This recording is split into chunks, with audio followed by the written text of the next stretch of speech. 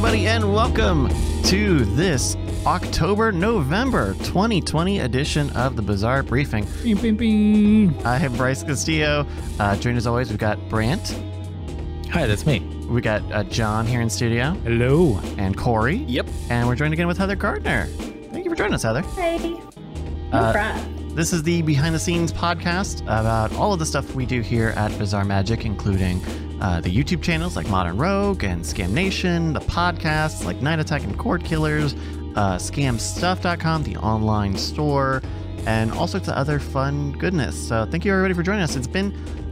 I was telling John this earlier while we were shooting some ads earlier today, that this show, Bizarre Briefing, is fueled by when we have shoots, but because we've been doing these kind of shooting stints where Jason's staying here, that means that we get a lot of stuff that we could talk about, but we're very tired because we're just shooting nonstop. And so we're doing yet another dual month kind of episode of the Bizarre Briefing. So this will cover some of the stuff that that happened over October and November. Yeah. And a lot did happen. Very briefly. This the is Bizarre Briefing. a very brief briefing here. So day after the last episode of this show was recorded, and Heather was in town. Heather was in Austin, watching over some of the shooting stuff. You probably saw, it's been talked about to death almost at this point. Brian did come down with COVID-19. He did catch it, and the people who are on this show today did not catch it. We were able to kind of lock down and keep exposure limited as much as possible. And now he has gotten over it. He's got the immunity, antibodies, and all that stuff. But it was like the day after, I think, was when he got tested. Yeah. A rapid test, and he found it. And it sounds like it was not fun. He and Bonnie, his wife, got it, and that didn't sound fun, even in their... No. I won't call it easy, but certainly not life-threatening symptoms. So that's just a little bit of housekeeping there on coronavirus, COVID-19. And so as a result, Heather's 1 week visit to come and work with us and learn how things actually happen while we're shooting, it turned into like 2.5, 3 weeks, because we had to quarantine for 2 weeks before we could send her home. Right. What a fun trip to Austin I had where I didn't get to do anything. And instead of even staying at our cool facilities that are built for visitors, our other person, David Rowan, also he tested positive for COVID. So she had to move out of here. She had to live in my living room for 2 weeks. And so that was fun for us, but we survived. We got along.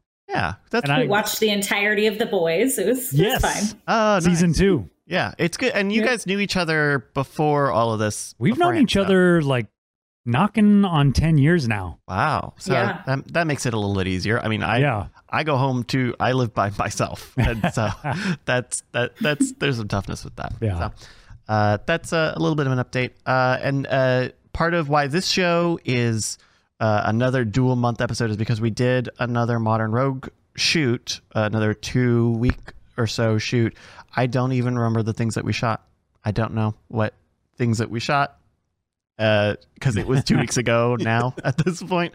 I think what we had talked about doing was like on one of those last days of saying, we'll do the Bizarre Briefing after a shoot day. Oh, yeah. And that never happened because those days were long and tiring. But that means we've shot a lot more Modern Rogue stuff that'll be continuing to come out through December and into the next year. Yeah, we got this year covered at least. So that's a little bit about that. Briefly, before we get into some of the Modern Rogue stuff, because a lot of Modern Rogue stuff has happened, I did want to talk about some Scam Nation stuff. While we were doing another shoot with Jason here at the studio, we got to take a day and do some more Scam Nation episodes with him, and they were a lot of fun. Jason and Josie have very compatible energies, I feel like, and those episodes ended up being very good because in both of them, Jason or Josie was like the Confederate was kind of in on the prank or the joke. And so it was kind of a fun 1-2 punch of Josie does the water bottle prank on Jason, and he was in on it for the oh gosh, what was it? The brain drain where you clench your jaw and you can feel it in your temples. So those were fun. We also had a video come out this week, or I guess last week as we're recording this, with a special appearance by Justin Robert Young on the phone playing the government, which is a lot of fun. I think that was something where where it's so funny. I think I did end up using it at the start of this video, but between episodes, Josie, one of the other videos we had shot that day was a card trick, and at the end of it, Josie goes, "Oh, you should teach me another card trick."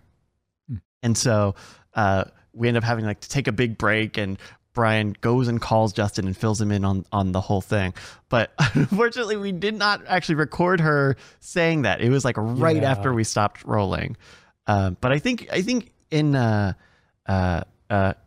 it ends up being fine in a very short, kind of self-contained story. I love it when my daughter says, "Teach me a card trick." Here's a card trick.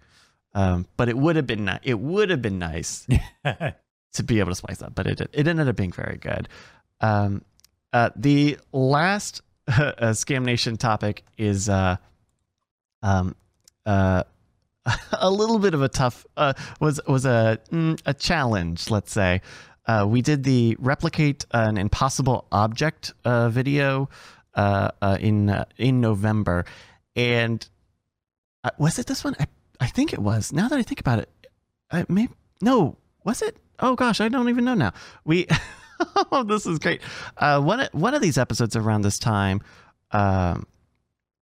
we had an issue with one of the cameras where we were repositioned to go get some B-roll at the end of a shoot over the shoulder with Brian, and I think it was the impossible object then, and I raised the center pole on one of the tripods, and something jostled in the camera, and it power flickered, and so it didn't end up closing the file. Damn. which is frustrating. We had shot about 15 minutes of footage at that point, and in the past when that's happened, you would maybe lose a minute or so of footage. In this case, I ended up losing 5 minutes of footage, the entire back half of that video. We just don't have that camera, which was unfortunate because that was the one that was moving around, and in the video we covered it up with voiceover, but it was supposed to be Brian makes it and then Josie makes it, and we don't have any footage of her making it at that point because the camera was lost. So we got a little bit of voiceover of Brian saying, "Let's do it together," and you can see her fiddling with something in the background, and so it ended up saving it. But it was a very tough. That was a very tough. And that's the second time that's happened to you, right? It has. Yeah. And the most tough thing, more than even losing the footage, is that in repairing the footage, it doesn't all come back perfectly. There are little hiccups and glitches, and it jumped 4 frames here. It jumped back 2 frames, which makes all of our multicam workflow really difficult, especially when you make a proxy of that footage, because then the proxy of that footage is also messed up in a different way. And so you edit it in one way with the proxies, and then you have to go in frame by frame basically because they're so small of jumps. And even then, I think 3 or 4 very little blips made it into that video. Yeah, I've dealt with that before. I shot some lectures for the James Randi Foundation, and they were all shot on tape, and so they had to be transferred over Firewire. And Firewire it's not a perfect system to transfer tape to, an MPEG. And so you should do AVI with.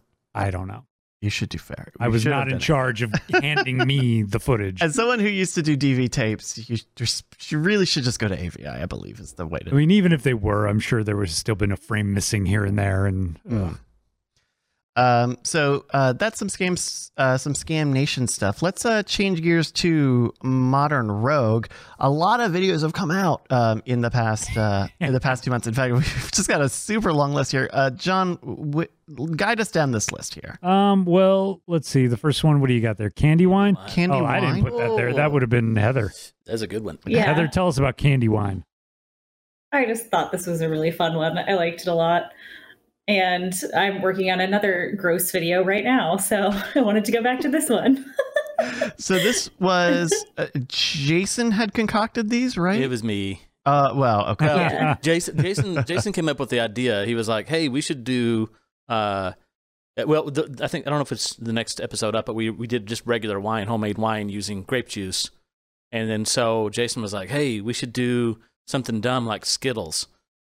And so I went and grabbed all the Skittles and whatever dried candy they had at the store, and then put them in a blender, and then did the yeast and whatever. Oh, so you didn't separate them out? Didn't? What do you mean? So in college, I made Skittles vodka, and the way that you do that is you separate the colors, and then because they each have slight chemical differences. Yes. I guess. No, I just put the whole bag of Skittles in a blender with a touch bit more of sugar in order to make the mixture right, and then yeast and water, of course, and then let it set for nearly a month. I think it was about 3 weeks in a warm room, and it makes its own alcohol, about the same alcohol level as wine. Mm-mm. And you did this with a few other different candies as they explore in the video. Yep. Mm-hmm. How was it putting that together, Heather? Not too bad, but I had to redo that graphic. I had to change that graphic so many times. Which graphic? So that was fun. The one that says their guesses. Oh yeah. Oh yeah. You were on it a second ago. Mm-hmm. Yeah, because because they kept changing their minds. It was like slight adjustments that needed to be made. And there were... I think it was a combination of me and Brian giving her notes. Yeah, that was the only real tricky part. And yeah, I did a little trick where Rex didn't technically guess Play-Doh. He did give a correct, not the correct guess, but he did give a real guess. But it was funnier to leave the Play-Doh in, so I did. There's the graphic. Yeah. Very cool. Well, that's the candy wine, and so there were a couple of those. That's the first one of them to come out, right? I think the regular wine came out first. Oh, gotcha. Homemade wine. Yeah. Okay, very cool. The next one we got here, daiquiri. I think I was not there for this. Tell me about the perfect daiquiri. I just like that I snuck in some sort of political subtitles in this one because I ended up going on a deep dive, learning about the history of rum. A lot of slavery going on with rum. Yeah, Jason mentioned Christopher Columbus, and I was like, hey, fun fact, did you know that the express purpose of his trip was to conquer lands and enslave people, and that he brought sugarcane everywhere so that you could have slaves make the rum and then use the rum to buy more slaves. So I worked that in there, and I was pretty proud of that in a silly video about making a daiquiri. Here's your history lesson. But it's good. I think a lot of people... I think it's kind of well known that people have, for lack of a better word, beef with Christopher Columbus. Oh yeah, maybe not the specifics of it. So that's a good bit of kind of context to add into a video there. Yeah, we and I learned, as I say, I also learned about the British Navy having the rum rations. I did not know that until Jason mentioned it, and I went on a deep dive about that too, that they actually rationed 8 ounces of rum to sailors per day. Wow. Oh, per day? Per day. That's a lot of rum, man. That's a lot of rum. Yeah. I guess it beats brushing your teeth. When you don't have Colgate, I guess 8 ounces of rum a day will do you. Wow. Man. Jesus. That's I think that's what people also dig about the Modern Rogue is we do these behind the scenes deep dives on things. Cool. Daiquiri, how many, that was with Trevor. How many Trevor videos ended up getting shot? 3. 3? 3 total. So we got 2 more. Nice. We got one on zombie drinks and one on what else, Heather? Painkiller. Painkiller. Yeah, painkiller. Oh, okay. That's the Nice. name of a drink. It's not a Yeah. Okay. I woke up today and I was like, I could use an Aleve smoothie though. I mean, Just give me an Advil and Coke, and hey, with a little rum, and you got a painkiller. yeah. Yeah. That's Very exactly what's in it. another one. I mean, just plowing through these. Smoke arrows. We made smoke arrows and they worked. This was an interesting one to shoot. We all are Pun intended. Heather, we were here on shooting that one here at HQ. How was that?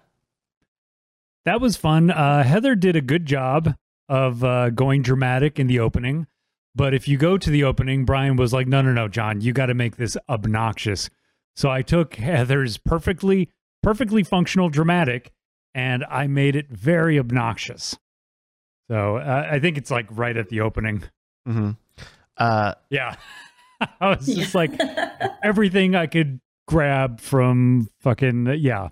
I see all the special effects. Every video Copilot asset I had. I think that explains, because I think when I went to go watch this, I didn't watch it all. I think I intentionally just skipped ahead to the bit when we said you were going to do that, and because I think later on there's none of those effects. Oh yeah, and that's quote unquote the joke, is that you see what we did at the very beginning, and later on you're like, oh, so that's where the beginning came from. At least that was me and Brian. That was our hope, that people would get that. Okay. So you should have watched the beginning. I should have watched. I'm sorry, I didn't. The planning of that episode was a crazy one too. Yeah, that's nothing like what we initially were going to do. Really, that was all. A lot of that was audibles on shooting day from Brian and us, just kind of working out what we wanted to do. Mm-hmm. So now we were going to shoot basically targets and stuff, just regular, just a more normal shoot. But then we decided to come up with a story of people squatting in the wigwam out there. Yeah. Which we've gotten a little flack for that. I'll admit. Maybe not a good time to be shooting arrows at the homeless. I do remember distinctly that part of the shoot and going, there's an eviction wave coming. Yeah, but right? But then again, like, hopefully people stick around and saw that it's Jason and Brian running out of the house. Hopefully that there were some people who wanted rent forgiveness. Yeah. Oh goodness. I had an instinct to like try and cut that joke out, and then I realized it was in there way too much, and there's no way I could cut it out. Yeah. Well, there's smoke arrows. This one was fun. Pepper's Ghost, the secret of the Pepper's Ghost illusion. Wasn't this out by last episode? No, I guess I looked that up. I was like, wait, this had to have been out. No, because look at that guy's hair. Oh my god, my hair was so much shorter. Because we recorded the Bizarre Briefing on September 22nd. Got you. But you didn't actually release it until like... It doesn't matter when that episode came out. Look. But yeah, so that one started off with the little skit between me and Annalisa. Yes, which was fantastic. And I did we have a brand new feature, editor commentary thing that we will get more diligent about doing now that we've finished our huge block of shooting. Mm-hmm. But I did a little editor's commentary discussing that video and how it all came together. And it was mostly Heather's baby, but at the end I had to make a few special effects work. How was, starting from the beginning, how was putting that skit together, Heather? Because I know when we shot it, we did maybe 1 or 2 takes and, or I guess 1 or 2 full takes, and it was completely like not scripted at all. And I know that for me, when we edit stuff that's kind of unscripted or using multiple takes, it can be tough because there's not as much continuity or storylines change drastically. Yeah, I was kind of amazed how easily that worked out, because I took the best bits from each take and it would be like wildly different, but somehow it all worked out together. And I gotta say, man, Bryce, both you and Annalisa were really good. Like Annalisa is perfect at doing just that neutral mask, like, hey, I'm just telling the truth. Mm-hmm. But Bryce, you have a great way of delivering, like a punchline, just like that lingering, like I mean, maybe it's from Arrested Development, just that lingering dead punchline of, and so it just turned out to be, you know, not a help, but a hindrance. And, you know, it's like, I remember watching the skit multiple times. I was very proud of my performance on that. No, you nailed it. And then it even like part 2 of the skit is like Brian going into the warehouse and encountering the Jason Pepper's ghost. And this one, a lot of the reason that I dug in after Heather had already worked on it is because I was mildly embarrassed by some of my lens and camera choices. Really? Because like I went with my nifty 50, you know, that I've had forever, just because I finally was able to bring it to our set.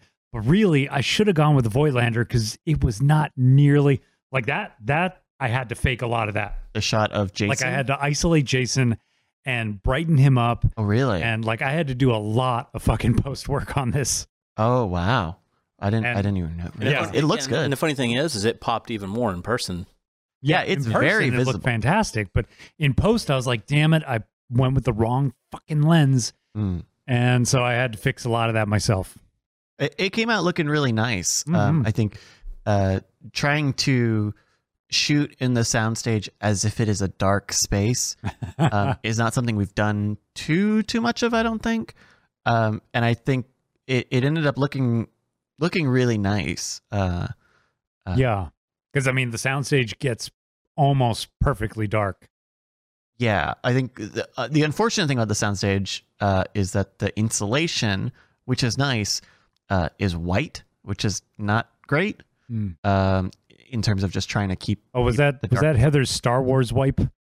Yep, I love those. Fucking loves her Star Wars wipes. Oh, but it's like at an angle. It's not a full horror. So it's classy. Anything else on the Pepper's Ghost? Did you have to? How did the end result come out of the actual Brian to Jason effect? Them doing the actual like transformation. Was there any kind of? Well, again, there was quite a bit of After Effects going into that. Yeah, I'm not gonna lie. Yeah, I remember us kind of running and gunning that half of the shoot, and I mean it does look pretty good. I think if you know for having put it together very, very quickly. Yeah. I think it looks good. And the fact that we were using barn doors instead of just switches, and it was, yeah. Yeah, it's unfortunate. The lowest setting on these light panels is not off. Oh, yeah. That you go to 0 and it's still pretty bright. The full LED panel. Yeah. So that's Pepper's Ghost. The crystal skull, making a sugar crystal skull. Yeah. Yeah. That was a fun one. And Corey, you were on this one. Yes, I was indeed. Yeah, so this is another one that started off that we were just going to do the bottles, the sugar glass bottles. And then we expanded it out to... We modern rogued it. Yeah. We did a level 10 on it and created a big monster head using the mold of Jason's head. How long did it make to make that crystal? Oh man, so I started making bottles probably about 3 or 4 in the afternoon, and I finished making all the bottles in that head probably about 1 a.m. Oh wow. So it took a long time. It's big. I love his head is still concave. Oh yeah. Yeah. I used basically a full bag of isomalt. There's probably like 3 pounds of isomalt to make that head of Jason's. And this one was also started with is it Raiders intro? Yep. I know someone had put together on Reddit a not just someone, a sneaky editor named Heather Gardner. Oh, it was Heather made this one. Yeah. Oh yes, the burlesque baker hero. Oh my goodness. So yeah, one and the same. Modern Rogue Crystal Skull versus Indiana Jones, and you cut together the original clip alongside the Modern Rogue one. Yeah, and am I wrong in assuming, Heather, that this was your cheeky way of showing me, hey, my original timing was just fine. You didn't have to speed it up so much, man. Kind of. Oh my Mostly gosh. too, I was impressed when I was cutting it. I watched it side by side and I was like, you guys got it exactly right. So I tried to cut it so that it was Yeah, because exactly Heather did give me like the way it was. Heather's original cut was like the genuine article, the real McCoy. And then Brian looked at it, he's like, no, you got to speed that shit up, John. I'm like, all right, I'll just chop it up. But I do love the side by side. That's very good. Yeah. Yeah. I like that. Turned out really good. So is that side by side? So that side by side is your original cut, Heather? Yeah. Gotcha. Because the one I made is like 1/3 the length. I just butchered it. That's what I do. I'm a producer. I butcher. Okay, sure. Yeah. Yep. Speaking of butchering, another. That's right. The Desperate Defense videos Oh yeah. finally came out. Yep. The ping pong. What are the other two? The turkey baster and I'm gonna get it. You got it. Necktie. Necktie. Oh, Heather, That's don't. right. I wasn't gonna ruined get it. it. I'm sorry. I wasn't gonna get it. So I think we did at least talk about this last episode that there's only 3 in this week of Desperate Defense because they have kind of extended intros or extended cinematic sequences. Yeah, Jesus, I couldn't imagine doing a full week of the intros we did because they were very this was dramatic. intense. Yeah. How John and Brant, how is that on the shooting side of that? Because I'm sure. I gotta say that's more of a Brant question because I was only there for part of those shoots. Gotcha. Yeah, so I wasn't there for the necktie stuff, but I was there for the rest of it. Mm-hmm. And I find that when we do, one of the nice things about the way that we typically do episodes with 3 cameras locked down on tripods and it's just the guys talking or whatever, and you kind of point the cameras at the same spot for 45 minutes and then you're done. One of the nice things about that is that it's very streamlined, and the people behind the cameras don't have to make too many choices. I mean, you have to make sure that stuff is framed up appropriately and in focus, but it's just kind of like pushing through it. But something like this, where you're trying to get a bunch of different shots and you're trying to come up with solutions to problems, and you're trying to like be creative, and you're trying to tell a story, and that really just bloats the shoot time, I find. So it's like, one of these videos would be an entire shoot day, Right. for the most part. Yeah, I mean the ping pong, maybe 2. the ping pong one I heard was especially long, but even the turkey baster one, that was pretty much the whole day. I think I remember going into the turkey baster one, and the idea was, okay, well, these will be smaller now that they're the subsequent ones, and it did seem shorter, but it was long enough where we couldn't do the necktie in the same day as the turkey baster. Yeah, and those are pretty physical to shoot too. Injury counter. It was Multiple an injury injuries. counter shoot Yeah, for sure. with a fucking turkey baster. You That's guys. right. It was when it went in your mouth. Was that right, Corey? Yeah. It cut the little thing underneath my tongue. Oh no! Yeah, the little that's the worst connector part. thing that Oh, goes that's from the the bottom of worst your part. tongue. He can Gene Simmons now. Watch. Yeah. That's not for, I don't need to see it. This is a family not for show. all viewers. Wait, is this a family show? No, it's not. I'm But out. I just don't want to see it. Yeah, but when he was jamming a turkey baster down my throat, my tongue got caught and he ripped the thing. Oh Jesus! I survived though. Oh, And Brian hurt his hand shoving it into your mouth too. Yeah. Because I threw him off of me, and then so he landed. Bryce, you got to show this moment in the editor commentary where we actually show the work that Heather did that I completely. It was the metallic hand you were just at. Mm-hmm. Oh yeah, because in the original video. Oh my God. I forgot to basically. John. I didn't.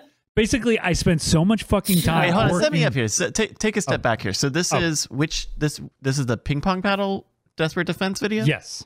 And there's a graphics shot of a metal hand over Brian as he's kind of swinging it at the desk. Yes. And the backstory. My fault. My bad.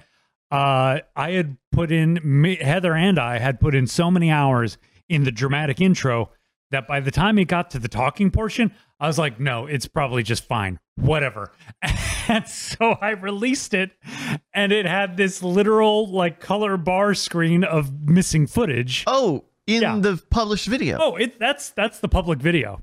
Is it still there? It's still, of course, it's still there. Why did you can't take down stuff and yeah, it's still there. I will say there have been a couple scam school episodes from a handful of years back that definitely did get pulled down. That I was like, ooh, that's not good. Right. That's my thinking is I know with Scam School, if we caught something, and if it was like only an hour or two after published, we might pull it and re-up it. Not in Modern Rogue, my friend. Ooh. That is just up there. And here's the crazy thing: not a single comment has mentioned it. Really? Yeah, not a single comment has mentioned that there is a full like second and a half of no footage. And so my apologies to Heather, because she matched perfectly, like Brian moving his hand when he was making a joke about something. Yeah. And I just didn't catch it, and it's out there, man. It's in the ether. That's wild to me. That is a wild. Yeah. And I even pointed out to Brian like 2 days later. I was like, Brian, did you see this? He's like, no, I didn't fucking see this. Jesus Christ. He's like, oh no, actually, Yeah. he said what he said. He said, I thought it was like part of a joke or something. Oh my god. I'm like, sure. I was just really proud of the joke, so I went to watch it. And it looks good. She looks so did a really good. good job of motion tracking it.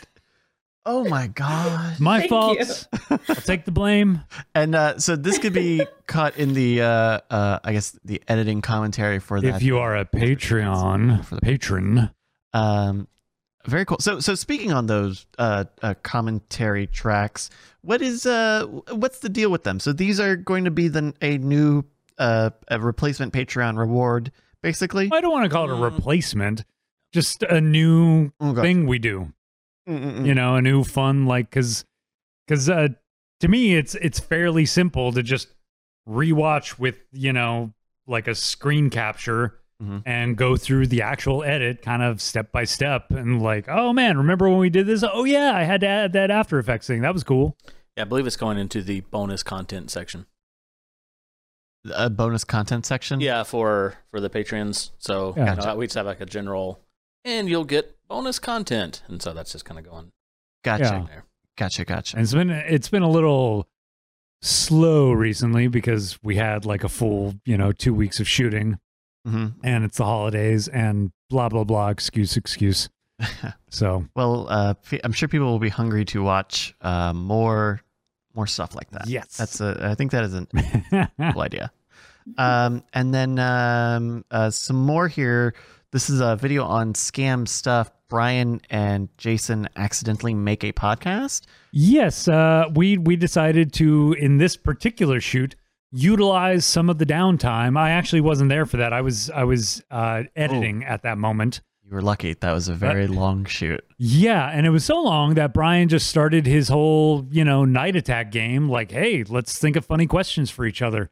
And so it just turned into this like fun little Brian and Jason podcast. Hey, can I tease something right quick? Oh no. Sure. Hey, are you going to be a liar in a few months? Is this a real thing? It's a real thing. Okay. Right. There might be. You can't tell anybody, Bryce. You can't tell anybody. Shh. But there might be some redesigns. Yeah, Bryce. there might be some redesigns of the Patreon, and in the $5 level, there might be a Modern Rogue podcast coming. Oh, just saying. Oh, sounds like you're threatening him right now. Just saying. Don't tell nobody though. I'm scared. Interesting.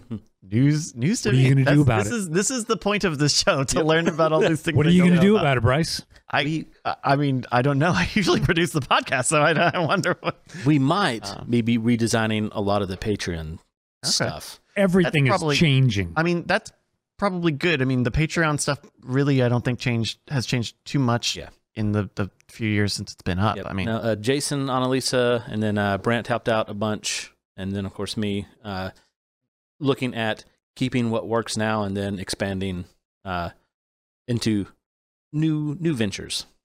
Should be a lot of fun. So more news on that. Very cool. Coming soon. Coming soon, everybody. Patreon.com/modernrogue. ROGUE. That's cool. Yeah. I mean, with the podcasts. Hey, I said don't tell anybody. with Cord Killers and Night Attack and Weird Things, those three have each have their own Patreon, and the episodes get published to there, but those also haven't really like been re-upped, and so there's still some things in there that is, let's say, legacy promises. Yep. In terms of like on the Night Attack one, like you'll get voting shares when we record comedy albums, thing they haven't done in quite a while. Or I think on the Cord Killers one, the one for the $5 an episode level, you do still get your name in the credits. We update those every couple of weeks, but then like inner circle emails, like that has never ever happened. The Weird Things one especially had like all these huge goals of like, if we hit $10,000, $100,000 a month, we'll do Weird Con, and I know that one of the next goals on Weird Things, which is still maybe out of reach, is like, we will officially do a video version of the podcast. Because even though we stream it live, and Leon, who runs BBpedia Videos, uploads the archive of the stream, we don't have an official Weird Things and After Things video feed, which occasionally people ask us about, but it's kind of not feasible at that level. Another more recent Modern Rogue video that has come out are the Alcohol Rockets upgrade. Rant. So yeah, Brent, this one was one of yours. You want to tell us a little bit about it? Yeah, it was an interesting episode. It's a follow up to the previous the build of Satan's Trident, or whatever the bottle launcher object is named, and yeah, so they kind of wanted to science it up a little bit, get some viewer suggested improvements, and just like make the bottle fly through the air better, and we did some tests, and we measured, and then I got things put together, and I was like, hey, you know what? It would be great if we had some more science stuff in here. So I recorded some more science stuff and went out there with Corey, and we tried to get it to work, and it kind of didn't for a lot of the time. You guys tried to use the fence kind of as a measuring tool at some point here. Science Jason Murphy. We marked off some 10-foot measurements with tape to get a measure of the speed over that distance. And yeah, it was pretty good. We got some okay data, not many samples, but I think it's fine for what this is. The one thing that I gave kind of a rough explanation of what's happening there, but my explanation is kind of like based off of model rockets, which I think are like applicable to a certain degree, because it's like, these bottles are only accelerating up to like a couple feet, and then the rest it's just kind of like drifting through the air. And I think the model rocket stuff is a little bit more for like acceleration for a long period of time. But it's kind of the explanation is kind of similar to how planes work. So there's some commonality there. The one thing that I wish I had noticed beforehand, and wish I had been able to do a little bit more research on, is somebody in the comments mentioned that the bottle was spinning, and that helped with its stability. Which only when looking back through the footage, I could see that the improved bottle did have like a slight spin along its longest axis. And it wasn't enough that it was like, oh yeah, this is a huge factor, but I'm sure it factors in to some degree. And I would have loved to have like researched that and included it in the explanation, but what are you going to do? Deadlines. So I have a question about this for John and Brant, because John, you were there when we shot this. Yeah. And Brant, you did the editing on this. One thing I noticed that didn't make it into the final video was the bottle tracking, which was I'm sure not great in terms of trying to zoom in and catch it in real time as much as possible. How did that footage end up looking, and uh, uh, I don't want to. I was on that camera, so I'm trying not to put this in a way. Why didn't you use my footage? Because that's not what I mean. Sure. Why didn't you use his footage, Brant? I asked you to. No. And like but like and that is like trying to. We had this with the card throwing episode, and both of the times we've done card throwing episodes, both on Modern Rogue and on Scam Nation. It's very tough to follow something moving fast. In camera, and so a lot of times it's just that footage is not super usable. Brant, why didn't you use this footage?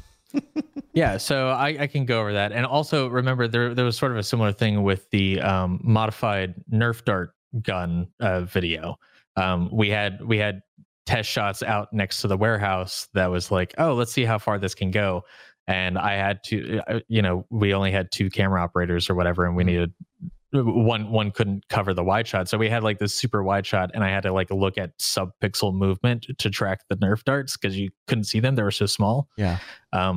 So here, so we used that shot just a little bit, but not too much. I think it was in order for that shot to really work, what you need to do is do something kind of similar to what we did with the javelin throwing video, or the, what is it called? Atlatl. Atlatl. And so with the Atlatl, basically you need to be like right behind them as they're throwing it, be as wide as possible, and then push in as it gets further away. And that's really the only way I can really feasibly see tracking something that is that fast. You need to like go as wide as possible when it's at its fastest speed, and then you can push in as it gets further away. And that's kind of how you would reasonably track it, because otherwise it's like, yeah, you could kind of predict when it's going to shoot and then like pan over and follow it, but it's always it's not going to be timed up right. And also, like, these bottles are clear against a bright sky. So it's like they kind of just blend in. Corey, why didn't you paint the bottles? Well, that would be dry. If we had used maybe those like kind of green tinted bottles or something, like a Sprite 2-liter or something. Yeah, then maybe that would have showed up a bit better. Where's my Diet Mountain Dew bottles, Corey? The day we filmed this was not the original day that we had scheduled. In other words, like, this was oh crap, the thing we wanted to film today, we can't. And I'm like, well, I guess I have bottle rockets ready. And so then we filmed that. We had lots of schedule changes this time. Yeah. Also, a thing that happened with that zoom is that the camera was set to, I believe the camera was set to autofocus. So there were a lot of shots where, or maybe just the focus drifts when you zoom in and out. Which it does, because it was the kit. These kit lenses are slow to autofocus, and they just decide to get out of focus when you zoom. They just don't keep the focus as you translate. So yeah, there were a handful of shots where it's like, you kind of track it, but then like once you land on the spot or whatever, then it's a bit out of focus, and it takes a second or so to get it back into focus. So it's like, I just kind of, use the more usable parts of that kind of stuff. Gotcha. Well, that's good. That's good feedback to know. Because that was when we were shooting it. I was watching it as it was happening. It was a tough thing to kind of track. I will say though, the one bit of footage I am very upset did not make it into this footage, because I was really proud of it. Was tracking the bottle into the to the foil there. I played back this footage. I checked it. I caught that damn bottle on the way out. Brant, but I'm sure there was a good reason for it. Oh, Brant. But, yeah, I don't really remember that. We're gonna need an alternate cut on our other channel. We're gonna need the Bryce cut. Bryce scam stuff. I was just so proud that I was able to track it just at the right exact moment, the right exact speed as he shot it into the thing, and it was anyway. Cool. That's the upgrades to what? Stop. That is the upgrades. Was Bryce on the tracking camera for the paper airplanes? Because I could make you feel better about that. Paper airplanes? No, that was It was probably me. I was on some of it too. I was up top. John was downstairs. Me and John were both downstairs. Yeah. Oh. I think John was tracking that because I remember being on that sheet and being like, I can't see it. There's just, you can't fucking see White any paper of against a white sky. Like, Yeah, it's very similar to what Grant is talking about, but there was one super wide shot, and I kind of used that to figure out. That was mine. I was on the wide on that one. Okay. Everybody pats in the back for Corey. What you needed to do was make paper airplanes out of Sprite bottles. And then, where's my Diet Mountain Dew paper airplane? Future episode. mhm. So we have a few other topics here, Brant, of a kind of a technical nature, and I'm really interested to get to them. One being what looks like a fascinating vocal chain setup. It looks like for processing audio. Can you run us through this chain just a little? So we've got a screenshot here of the Ableton Live effects rack with quite a few effects here from left to right. Can you break this down for us? So I'm kind of experimenting with it. I just to like kind of make the process a little bit easier and less tedious. Although I haven't quite figured out how to get like, I don't think there's a good way to do ducking. I mean, like I could sidechain stuff, but that's not going to sound right because it's like there's so much. Brian and Jason stand so close to each other when we shoot that there's so much like bleed in between their mics. So I'm trying to do like manually duck things down, but I want to automatically compress things up because when I'm doing the process, I'm manually doing both. I'm compressing the parts where they're speaking, or I'm like normalizing everything piece by piece, and then I'm dropping down stuff when they're not speaking and when other people are speaking. So I'm hoping to automate half of the process. Oh God, please do. So as I'm doing this, I don't. Also, I should say I don't really know what I'm doing. So these are just things that I put in here right now. He's a modern rogue. I definitely looked at this and went, he's got a lot of fucking compressors on this chain. Okay, well, so what's happening here is the first step is a compressor. It's basically taking everything that's quiet and it's bringing it up to be louder. So that's the first part. Soft reducer is basically taking, and I actually think at this point I've maybe swapped soft reducer and compressor in just their order. But soft reducer is basically taking the really quiet parts and just dropping them down a bit more. That's hopefully to take out things like atmospheric noises, or if like a person is talking from behind a camera or whatever, and they're far enough away that they're kind of quiet, then it can kind of drop that down a little bit more. But I've kind of applied that a little bit less than is maybe in this photo. Then we have speech enhancer, which speech enhancer I should probably get rid of. I just put it in there because I was like, they're talking. I would like to enhance the speech. That sounds like a good idea. Sounds true, yeah. And this is a multi-channel compressor that looks pretty aggressive. Just at my initial. That's just default settings. So I should probably take that off until I kind of know what is happening there. But that was just like an initial like, throw this in here. Then we have a vocal EQ. EQ is just to kind of get it to, sound where I want it to sound. It's kind of raised up in the high ends a little bit, dropped down a little bit in the mids and lows. A little bit of a cutoff at the very low frequency, but not like super harsh. Then we have a glue sidechain EQ, and that was just there for sidechaining to the other vocal. So that way, if somebody is talking loudly, then the other track will be dipped down a little bit.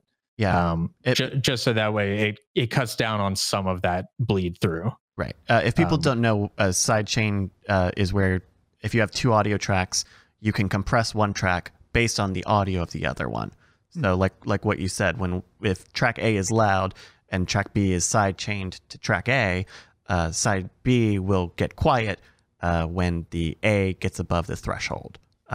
It's a form of ducking. Yeah.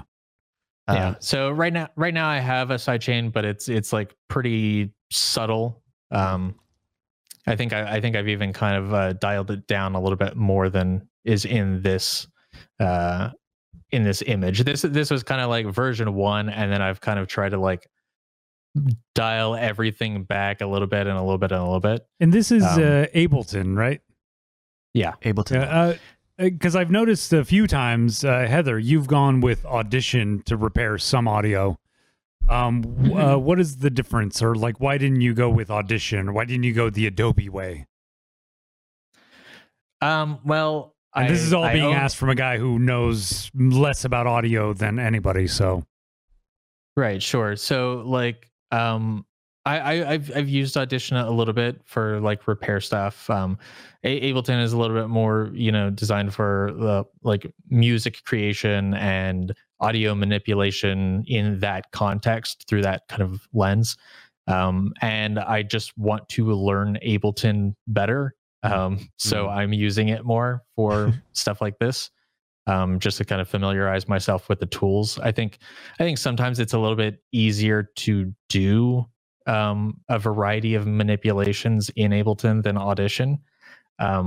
Audition to me is very much like, oh, if you want to record a podcast and you want to have like these handful of like ways in which you can edit the audio, then like sure, it like Audition feels very functional and utilitarian and pragmatic. And I'm sure there are people who are probably skilled with Audition who can do all kinds of wild stuff. But Ableton to me feels like it's easier. Ableton feels like it can be a Photoshop of audio where you can just like really get in there and warp stuff and manipulate it. And Ableton's also how you make your MIDI keyboards and stuff come alive, right? Sure. Yeah. It's Live is mostly made for making music. Okay. Primarily, I would say. Where Audition, and this is very broadly, you can do both with both. It's not a big deal. But Audition is, especially if you're repairing audio, is very, very nice because Audition will deal with rendering out and like actually lossy affecting audio clips. So you can dynamic link and send stuff around through other Adobe stuff. Speaking of like vocal processing, I think I've mentioned before on this program, but for a little bit there, I was using it built into Premiere. They have, what is it called now? It's Essential Audio. Oh. Like they have Essential Graphics, so they have Essential Audio, which is kind of like how it is in Audition, where they've kind of got panels that are a little easier to use, and those all apply to different effects. So you would say like, hey, here are all my vocal clips. Click this button to auto match their volume. Here's a slider for compression. Here's a slider for noise reduction and stuff like that. I was using that for probably a couple of months with Scam Nation, and what I found frustrating about that process of using Essential Sound versus what I'm doing now is that Essential Sound is just a control panel for effects. And when you apply something from Essential Sound, it adds those effects to all of your audio clips that are using it. Which, when the way I cut up audio and stuff, that's a lot of audio clips, and that's a lot of audio effects, to the point where it'll actually affect playback, having that many, suddenly every clip or all of the active audio clips have compression and noise reduction and this and that and the other thing. It ends up kind of being a lot, which I don't like. I've ended up, I should have gotten a screen cap because this would have been a perfect addition to this conversation, but I've ended up adding into my template file just a standard, I think it's the dynamics effect in Premiere to the audio track mixer. So everything in the 1 and 2 tracks, which are generally audio or generally vocal audio, we'll just have it applied automatically. And so it's kind of the same thing in terms of audio distance or microphone distance, in that, when we're doing Scam Nation with Josie and Brian, Josie's a kid and a pretty quiet speaker. Brian is a loud presenter, and he ends up right.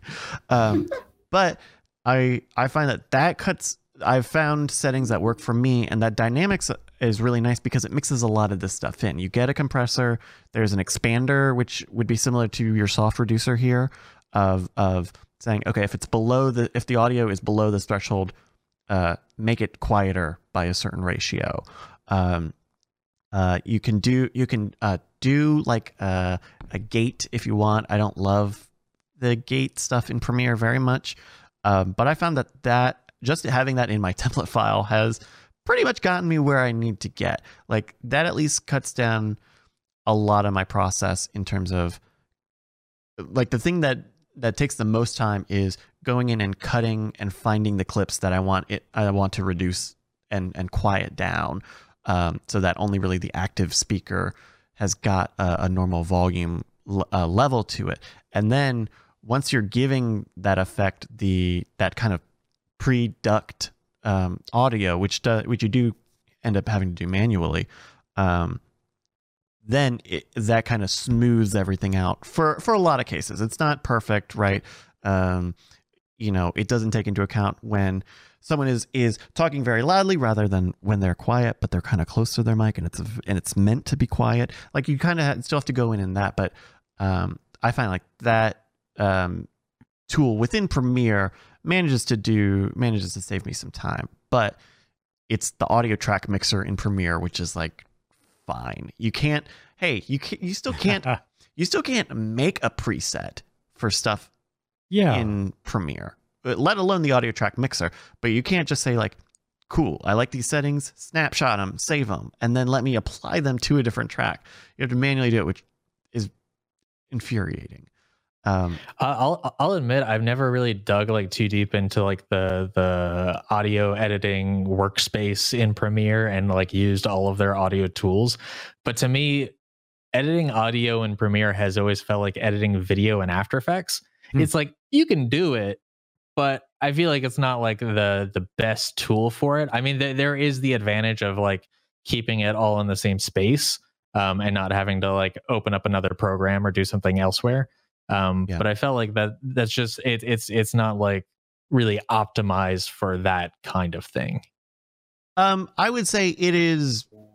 I think it's very similar in your metaphor in terms of doing nonlinear video editing in After Effects, which you should more do in Premiere.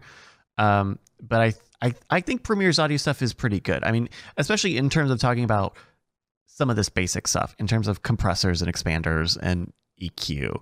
I think that you really get 95% of the way there. Like, I have taken stuff into Audition to use some of its more fine-tuned like audio cleanup stuff to deal with noise or background stuff, and Audition is fucking stellar at a lot of that stuff. Some of the stuff that it does is miraculous, when you can save it.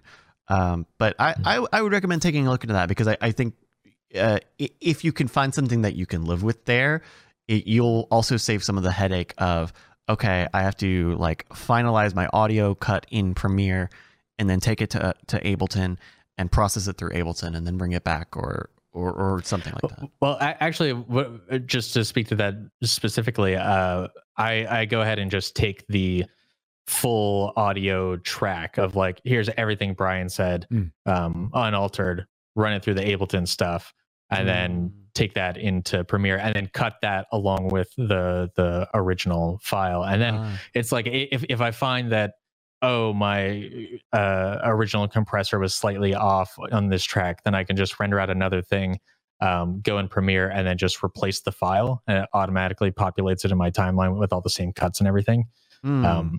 So that's just how I've been experimenting with it for the past episode or two. Gotcha. John, how do you end up handling audio? Heather, how do I end up handling audio? I do it. And we go with Brandt's old school method, which is you chop it all up, and if they're not Premiere. talking negative, Heather, 30, you take 30. over. Go for it. Yeah, I just duplicate the tracks.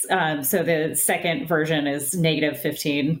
And then I just duck out any point where that person isn't talking on the main track. That was the one change I made to Brant's original method. Because he would chop up when they're talking and when they're not talking. Mm-hmm. And I duplicate the track so eventually you will have one track where they're talking and the next track is them not talking. Wait, I don't... Because every time they don't talk, we set it to, what is it, -30 on the gain? -15. -15. And when they are talking, we set it to not just -4 on the gain, but -4 of loudness. Peaks. On the peaks. All peaks are -4. Yeah. And I kind of have to chop it up into little bits sometimes to get it to actually recognize the peaks, which is the hard part. Yeah, sometimes Premiere doesn't know when it's peaking or not. I think it might be just because of the way that what you're describing is exactly what I do, but I don't split out, say, one person's audio track into two discrete tracks within Premiere. What is the benefit? What do you get out of doing? You could highlight the whole track and make a change to it. I see. As opposed to, wait, are they talking now or not talking now? Hold on, let me figure it out. Oh, nope, this track is them not talking. This track is them talking. I can highlight and fix. You know what I do? Just because what I'll do is I'll cut them up in that same way, right? Talking. I will classify the audio with cuts as either normal talking, overlap talking, laughter or exclamations, loud stuff, and then not talking. And with those, I use color codes. I use the color in Premiere because you can set a keyboard shortcut. So now when I hit Alt A on a clip, it makes it rose colored. That is for non-talking. And then what is it? Alt Z for overlap talking, Alt X for laughing, exclamations and stuff. And then you can right click on a clip and say, pick everything that is this clip's color. Oh, nice. And so I don't have like one drag access to do all that, but I generally don't need that, right? Yeah. Like my process is like, once I've determined it should be quiet, then you just kind of do that once. Okay. Yeah, I've never looked too much into the benefits of color coding, but I would say check that out, because that is like how I'm able to do my audio stuff relatively quickly. Is that, I do a pass where I'm just classifying stuff, and then I do some broad stuff, right? All the laughter, exclamation stuff just in general is going to go down by 10. Yeah. The overlapping stuff is going to be fine. The active talking, you should check for active peaks and stuff. So Brant's showing us here a little bit of his screen. I just have a million cuts everywhere. You don't color it? You don't I really thought you would color code. See, that's exactly what we do, except we double up every audio track. Oh, y'all got a color code. We should. I just keep it nice and organized. I don't need a color code. I just go through it one by one. I just go through it from left to right, and so you have to highlight individually in between when they're talking and not talking. I mean, he does it. He's saying he does it in time. He's onion skinning it. Okay. He's just going as it, right. Am I describing that? Yeah. I'm just like they say a phrase, cut off the ends, cut in the middle if there's variance. Select those clips and then do the normalization adjustment. Check out the color labels. I think that might save us a little time. Miss Gardner, what do you think? I don't know. Give it a try. Well, now you got to color code them. Oh gosh. Well, also, I feel like I've gotten in the zone with it, where it's just not that hard for me anymore. We're like, I feel like color coding, it's like you select it and you push a button and then it color codes it. But what if you select everything and you push a button and it normalizes it to exactly where it needs to be at the end? So like it skips a step of then later having to select everything that is one color code and then applying an effect to it. I'm just applying an effect to a thing that I just highlighted. I guess, and maybe it's easier for the Scam Nation stuff, but that means I'm faster at categorizing it in real time or on the fly, and so I can make a cut and while it's still playing, and then at the end, just do the gain adjustment and stuff. Interesting. Audio work sucks. A little bit different. No, I hate doing audio. The worst. Yeah, I just kind of like the last step is just listening to it, then I manually adjust everything because I feel like I'm gonna have to do it anyway. Speaking of some technical stuff, this one is way more out of my expertise, Brant. But it looks like you had gotten into some of the action script stuff in After Effects for responsive designs. Yes. So scripting in After Effects is really powerful when you are able to utilize it for yourself. For people who are watching the video feed, I'll show you what the episode title cards typically look like before I applied the scripting. So basically, you'd have these 3 stacks of basically text layers, and each of these text layers and kind of headers are like 100 pixels apart or so. And basically what you would do is if you went through and you were like, oh, I'm going to modify who was in this episode, you would have to edit the text file. And now the text file is a different height. So you would basically have to select the header beneath it, and then you would have to move it and adjust it. And then you would have to select all of these text files, and you had to move it down to center everything. Just a little bit of a hassle, but effective. And then I would have kind of a center reference that I could use to make sure that everything was perfectly lined up if I needed that. And I didn't mind doing that and applying that process. But if we're restructuring how some things get published here, and so John is going to have to go in and update title cards for my episodes, and I want to make it so that when John edits the title card, there's no way that the spacing can be misaligned. There's no way that because I just leave it as is, and I'm like, it's fine. Well, I'm not saying you would leave it as is, but I don't think you would go in and be like, okay, it's exactly 4 squares here. I you appreciate would just be like, that. It's close enough. It's close enough. It's right in there. That is what I've always wanted from all my coworkers, to anticipate my shortcomings, to anticipate my. I'm learning. See, Heather knows. So what I did, and I will benefit from this as well, is I did some scripting, so that way if you adjust any of those text layers and you add lines or remove lines, it automatically keeps everything else perfectly in sync with it and adjusts the other text layers appropriately and keeps everything perfectly centered. Oh, nice. That is pretty saucy. It was basically a full day project. It was such a pain. Because you would think it'd be easy enough to be like, okay, well, select all these layers, treat them as like a cohesive system, and just keep it vertically aligned. There's a button that says keep it vertically aligned, and you would think it would be easy enough to just do that. But then it's like, okay, well, so first you have to like understand that there's a hidden property of text files that is like the rectangular height of the layer. And it's not really revealed anywhere, but it's like in the user manual. So you have to like utilize that. And then you'd have to say, okay, well, at every increment of time, measure the height of this text file.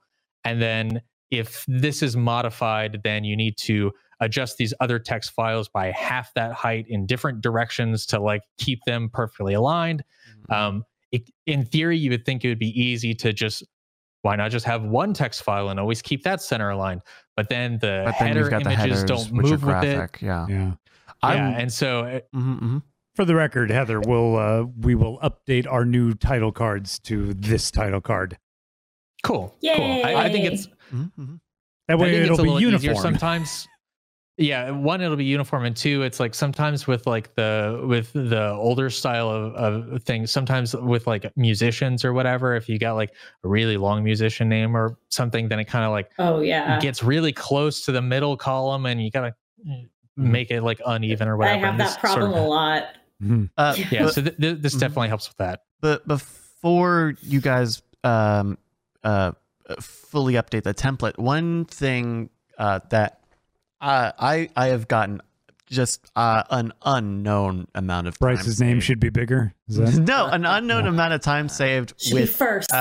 with After Effects graphics and templates like this is using the essential graphics stuff in Premiere. So in After Effects, you can say, hey, this sequence is going to be like this. Here are these values I specifically say that are editable, especially for text, but I think you can do it for a lot of other stuff in terms of properties and all. And so what that makes it possible to do is in Premiere on the essential graphics panel, when you can bring in, I think they're MOGRTs, or I think those are the files for them. You bring in that template file. Delicious. And it and it treats it like kind of like a dynamic link file. But when you click on it, not go into it to edit in After Effects, but when you just click on it in Premiere and you go to that essential graphics, you see text fields and you see editable attributes there. And so it seems like that would be something that could also work in with this. So you would have just, this is our MOGRT for an intro. Here's the field for the title of the episode. Here's the field for music credits, cast credits, and sponsor credits, and it accepts line breaks and all of that stuff. And the other reason the only reason I recommend this is that it's easy to implement. It's not really easy, but it's pretty easy to implement, especially if you're at this point where you're already got a lot of scripting stuff in there. Yeah, I mean that sounds like a thing that could totally happen. For me, like whenever I'm editing, I've just always got Premiere and After Effects both open, and I'm just going back and forth between the two for like, I got to make this custom animation, I got to do this thing or whatever. Yeah, see, my After Effects is very piecemeal. Very like, I do this one thing for After Effects, it gets a whole separate After Effects project. Whoa! You know, I've noticed that it's very strange to me. Like you know comps, right? You should just use a new comp. There's also bins. There's folders that you could put, different stuff in. Nothing. Anytime I do an After Effects effect, it is a whole separate After Effects project file. You will get much better performance if you keep it in a single AE file. I would just let you know that right now. All I know is I'm glad I have y'all to do all this. Because I want nothing to do with any of this. Yeah, you want to stay as far away. Brandon's showing off his folder structure. Good Lord. God, that's daunting. Put it away. That is daunting. Okay. Look at how easy that is. And it's just one file. The one file is very seriously, you should do the one file, at least for the performance thing. Having it dynamic link with multiple AE projects. Is that what's slowing me down? It's very likely. I don't know. I don't know how many effects you guys are doing in Modern Rogue. I'm doing a lot. I use it but the lower thirds on Scam Nation, those are those essential graphics, and so it's still able to be basically an After Effects comp with this this transition in, and then it's of a certain length, and then it's got a transition out built into it. But you can go in and say, okay, line A should be this, line B should be this. And in fact, I need to go in and update it again because now they support, they initially, I don't think when I initially made these that it supported line breaks, but now it does. And the line, the leading values are just totally fucked. And so if you wanted to add a second line on, say, if you wanted to say add a third line of like a second line of little text there, you wouldn't be able to, or you'd have to like duplicate it or do something weird to kind of make it appear all in once easily. But that is the amount of time that has saved me from opening up After Effects and creating a project file just for this video project, and going in and typing all the text in After Effects and then going out and then changing my mind, like especially just changing my mind on the wording and stuff. Just being able to do it in Premiere is so valuable. So I'll just say, if you're building something out now, there might be one other bit that is a big time saver. Good God, I hate looking at all of that code. That just I don't want. That does sound convenient. Yeah. So basically, I spent like a good while putting a lot of comment fields in here as well, just to like explain everything, just so that way, in case anybody else needed to look into this, they could know what's going on. But also, so if I ever had to edit it, I could remember what is happening. Sure. Because there is a lot going on, and there's a lot of like defining terms and a lot of learning about what different things are and how to reference different things. And I had to take a break in the middle of this and go eat, and then like think about things while I was eating. Mm-hmm. It was a hectic time. And I will say there is such a deeply unique satisfaction to saying, like, I have this goal, I have this idea of these text fields are going to be dynamically adjusting to each other in just exactly the way you would imagine they should be able to, and then coming up with like learning like all of the tools and like all of the infrastructure behind everything to be able to make that work, and then figuring out like the right functions and like equations and stuff, and then finally getting it all put together and it just like working perfectly. There's like no feeling like it. It's incredible. Man, it's just surprising me so much that this stuff is definitely designed by engineers and not by humans. People? Hey, that's my line. Yeah. That's my Well, because man, I tell you what, it's like WYSIWYG all the way, man. Dragon. Why is that not a drag and drop? Why is that not the first? Why is that not the default option? because it's old. I mean, for lack of a better, like, these are, professional software packages based off of an old, generationally updated. Photoshop for was like years. fucking Terminator 2. Yeah. Right. Like Photoshop, James Cameron had like a working system, and it worked. It functioned back then. Sure. And so that's a part of it, right? Like, it's not built from the ground up to be easy, because it's, they have, they're just not trying to do that. Well, But you get, I mean, you know, like, because there's so much stuff about it. Definitely, I feel like it's definitely designed by people who like fucking around with Linux, and they're just like, oh man, we just love like typing in codes and just stuff happens on screen, and it's like, I'm there for it. Like, Linux is just a text adventure, but an operating system, and it's great. And I think After Effects is great too, because it's very similar. Well, and that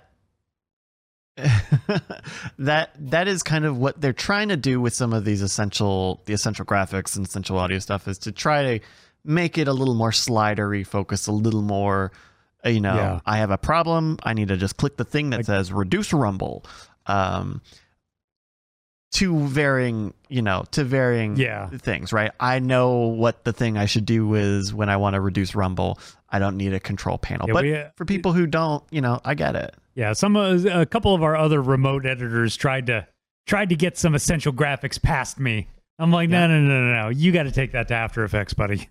Oh, in terms of like pre-made essential graphics stuff? In terms of like they would present me something, I'm like, that image slid in a slightly not modern Rogue way, and I looked it up as like, nope, they were trying to do something in Premiere. It's like, you got to take it to After Effects. All right, we need that bespoke animation.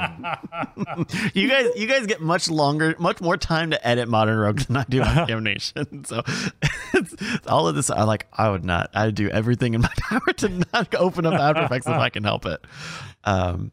Well, very cool. So I love it now. Yeah? I never really did a whole lot with it before this, because I'm not a techie. So I kind of have to like look things up when I'm figuring out how to use After Effects. That's what I love about Heather. She looks stuff up and she doesn't ask me. It's so fantastic. There's a through line. I have a long history of being a PA, so I'm used to someone giving me a project and going, I don't know, you better figure it out. Don't ask me a question. Goodbye. I feel like I know After Effects really well. Like, I've used it longer than Premiere. I've used After Effects for like 12 years or something at this point, and I have to look stuff up constantly with After Effects. Yeah, but that's part of the reason I love it. So.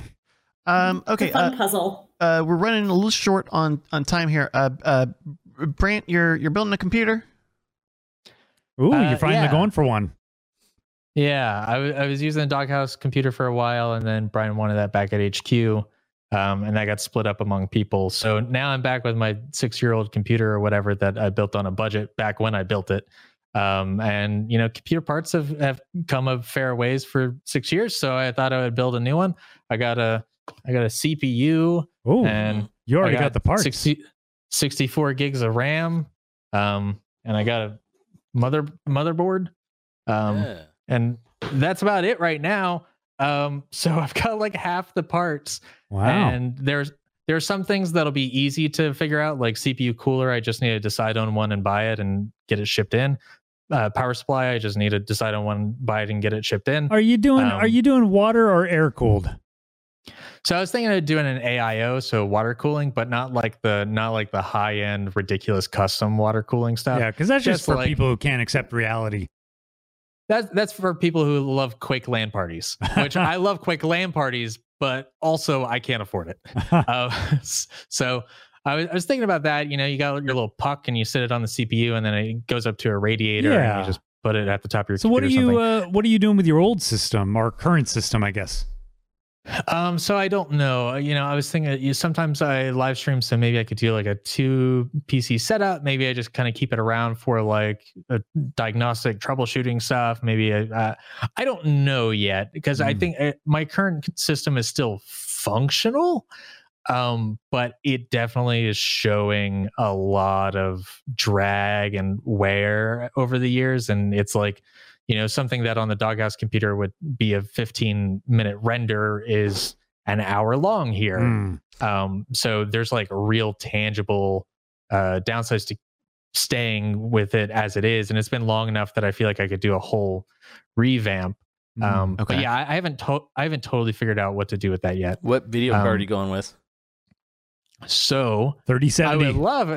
I would love an RTX 3080, and that's what I'm planning on. Good luck. It's just impossible to find. Yeah. So I have push notifications on my phone for a bot on Twitter that lets me know whenever new stock comes in on 3080s, 3070s, 3090s, and 3090s come in every couple days. There's like a couple units here and there.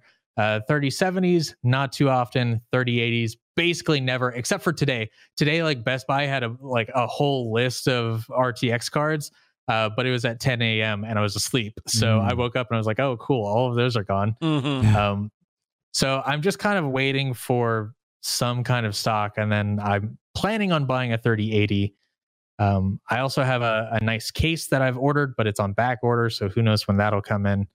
And then once I get all that stuff, then I'll be able to build it and have a nice new computer. Awesome. Nice. Yeah, I had been considering upgrading my computer as well. It's about 4 or 5 years old now. But I think I ended up. I originally was flirting with the idea of maybe just upgrading it, but the processor in it was actually pretty good for the era that it came out in, and so it's still pretty good. And to upgrade it would mean getting a new motherboard.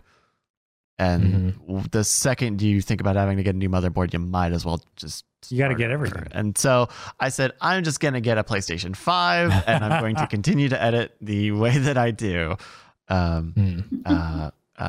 Which apparently I was very lucky to get that PlayStation. So. Well, best of luck to you in getting those computer parts. It's a madhouse out there. Yeah, it's rough. Let's do some off-topic stuff very quickly. We'll go down the list here. John, why are you watching Laserdiscs? Well, okay. Quick story. Okay. I have a Laserdisc player, and for Christmas, for kicks, I'm getting some people actual Laserdiscs. Heather received a Laserdisc for her birthday. Ooh. And it's just a fun thing because you can't actually watch a Laserdisc unless do anything with it. Unless you are somebody like me who owns a player. This is manipulative. Here's a gift, but you have to watch it with me. But no, they're art. They're art. I give them to people in frames so they can hang them on their wall. Nice. Because that's all you can do with a Laserdisc is it's a beautiful piece of art. Anyway, I thought, I got all these Christmas Laserdiscs kicking around. I wonder what this movie does look like on Laserdisc. So I got to play it. My Laserdisc player doesn't play it. It just keeps spitting it out. I'm like, well, that's bullshit. And so I took it to a local electronics shop to get fixed. And it cost way more than I thought. Really? Like they were like $85 down, and whatever extra is, you will just take out the difference. Okay. I'm like, okay, fine. At the end, sum total, it was about $260 to fix a fucking Laserdisc player. I mean, it's older technology. I don't know the extent of how bad it is. If they told me 260 to make it work back to, So it's working. I wouldn't pay that much, but I understand the price of it. Yeah, I get conceptually, I get it. And so anyway, I'm like, what am I going to do? A historian to fix it. What's that? The historian. Oh, Yeah. And so I was like, well, I already paid the money and they already have it and they already fixed it. I got to pay. So I paid. And I'm like, well, I have a functioning Laserdisc player and I happen to own every Laserdisc ever made of Northern Exposure. This is how I'm going to prove that it keeps working. So I just put on my Northern Exposure Laserdiscs in the background. And once I was done with those, because they only ever released like 10 episodes, I just started watching the series because I have the series on DVD and on Plex. And so I just started watching it, and hands down, one of the greatest shows ever made. Okay. 100 episodes. And yeah, it's a philosophical, whimsical, beautiful show. And I just and I don't say this lightly. I have probably the biggest collection of Northern Exposure memorabilia, maybe with the exception of some props master living in LA. Wow. I think it's you. Yeah, it's me. Yeah, oh yeah, Heather's lived in my apartment for a while. Yeah. And so I just started watching those on Laserdisc, and now I'm on this whole Northern Exposure kick, and I'm like, ooh, I need to add that to my reading list because they talk about a lot of literature in that show. And so that's my story. I have an antiquated piece of technology, and for the record, for anybody out there, Laserdisc sucks. the picture quality, the sound quality, it's garbage. Yeah. But it's fun. There you go. I love Laserdiscs. Heather, you moved recently. Yeah, I was going to tell you about my new standing desk that I got for free that I'm very excited about. I'm now a standing desk person. But now I want to tell you about my VCR. Oh, God. Why do you have a VCR? It's a great question. So I haven't had my own place for 5 years, and I've been moving up and down the West Coast like my whole life. So my entire life has been in a storage unit. And so I go to unpack everything, and there's my VCR and a massive VHS collection. Help me move. We're like, what is wrong with you? Throw it away. But I refuse. I'm very proud of it. And I think that's why John and I are friends. I have a dual deck VCR. Oh. And one part no longer works, but I'm not taking it to get fixed. What? No, don't. It'll cost you $300. Yeah, I know. Apparently. Jesus. Yeah.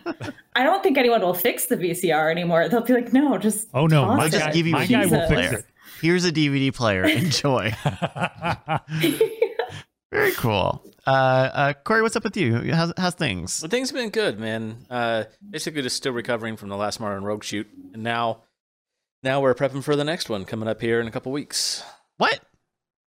January. January. It's already halfway through December. You said a couple weeks. You said, it's the first week of December, right? You can't scare me like It's that. the end of the first week. Okay. It's the 8th. Yep. But now we'll start shooting again. In bizarre briefing times, that's the 2nd of December. Christmas is tomorrow. That and this is my one week right here to actually get a bunch of stuff done around here. Operation side of new payrolls and all that kind of stuff. He fixed the smoke detector. I did fix the smoke detector today. It was broken? Ooh. Well, it was beeping at us intermittently. Oh, that just means a new battery. Yeah. He replaced the battery. He fixed it. I'm sorry. That's $300, Sean. Solved it. Yep. Brent, what's up with you? I'm almost done watching through TNG again. What? Nice. At the end of season 7, and I'm like, oh yeah, this is still fun. I'm enjoying that. I've been hanging out. Yeah. What else is there to do, huh? Let me know if you ever want to borrow the Blu-rays again with the commentaries. What? I would have had to set up my Blu-ray player. Oh, that's a steep hill to climb because it's in my closet. I know a guy who can fix it. I'm sure. Very cool. I am also doing the same, trying not to go crazy at home. On Thanksgiving, I did a big, was that 10-hour stream of doing all sorts of Thanksgiving stuff. Did dinner at 3 p.m. like you're supposed to do. We watched some football with Madden. We did some marbles racing. We did a bunch of Jackbox games. Cooking stuff. I made these Thanksgiving tacos that were heavy, to say the least. Too much turkey, or it was definitely too much meat. I ended up cooking a half pound of ground turkey, which is well, maybe more than I needed. Kraft mac and cheese on top, cranberry sauce, some salsa. Wasn't there something else in there? Potatoes? And mashed potatoes, and I also homemade some mashed potatoes. So, sign me up. It was good. It was very heavy. I would cut back on the meat a little bit. I would try to find a vegetable to add some crunch to. Was the other thing. It was very soft. That's a lot of soft foods in a tortilla. Yeah. Mm-hmm. Needs a little vegetable crunch, something in there. But that gotta have that crunch. Gotta have some crunch. Some green beans. Yeah. I've tried green beans in a taco before, and they're too tough. They're too tough, I think. Because you gotta kind of bite through the skin and on both sides. I've tried green beans. The grass is not exactly green on that. Maybe Doritos. What? Maybe Doritos. Crunch it up. That fixes everything. Actually, we have a Modern Rogue video. Fritos. You should check it out. Well, that's just a corn tamale. First off, that's just a tamale that you made in a Doritos wrapper. But Fritos, they put Fritos would be good. That would be solid. So we did that. We did a bunch of stuff. I still need to get the archives up on my YouTube channel. But that was a lot of fun, and I'm trying to figure out if I should do something for Christmas, because it was nice to kind of be with everybody through the day and give them something to do on a day when most people are off or dealing with family or not seeing their family. And so doing stuff like making hand turkeys and then looking at everybody's hand turkeys on the stream and giving away gifts and stuff was fun. It was also very, very tiring. I would probably maybe recommend not drinking a liter of pina colada throughout the day, because a lot of pina colada. All right, well, that is going to do it here for the Bizarre Briefing. We did it. Let's do some plugs. We'll start with Heather. Would you like to promote anything this episode? You can follow me at Burlesque Baker, and I might just start doing my YouTube channel again, which is Burlesque Baker. Now that I have my own new place. Apartment. Yeah. Ooh, no John to film it this time, but it'll be all right. If you ever move to Austin, hint, hint. Oh my God. Oh, we got the Burlesque Baker up here. Check it out. Yeah, dude, check her out. The Burlesque Baker on YouTube. Oh God, that Among Us video. I forgot I did that. Corey? Yeah. No, you're nothing. good. I'm good. I don't have anything for him. Go check out the Modern Rogue on Twitter. I've been doing lots of the tweets on there. Oh, nice. At Modern Rogue Show. You can still tweet on there, buddy. So if you ever hop on there and help me out. or not. Pressure. Social media is tough. Social media is or not tough. But yeah, so I've been handling the Modern Rogue Twitter, so go check out. Cool. Check that out. John? Twitter at Skeptically Pwned. Nice. PWN. PWND. No vowels. No vowels. That's right. Well, in Pwned. In Pwned. And Skeptically still has the Skeptically's got 3 vowels that are in that. Yeah. Brant? Got to put that disclaimer in, like the banner, the header info. You can find me on Twitter at Gatowag. That's GATOWAG. Same username on Instagram, Twitch, and maybe someday I'll be able to talk about a personal project I'm working on, but not today. Excited about that. It's exciting. It's really cool stuff. Thank you for those plugs, Brant. Sorry, these are real. There we go. You can find me.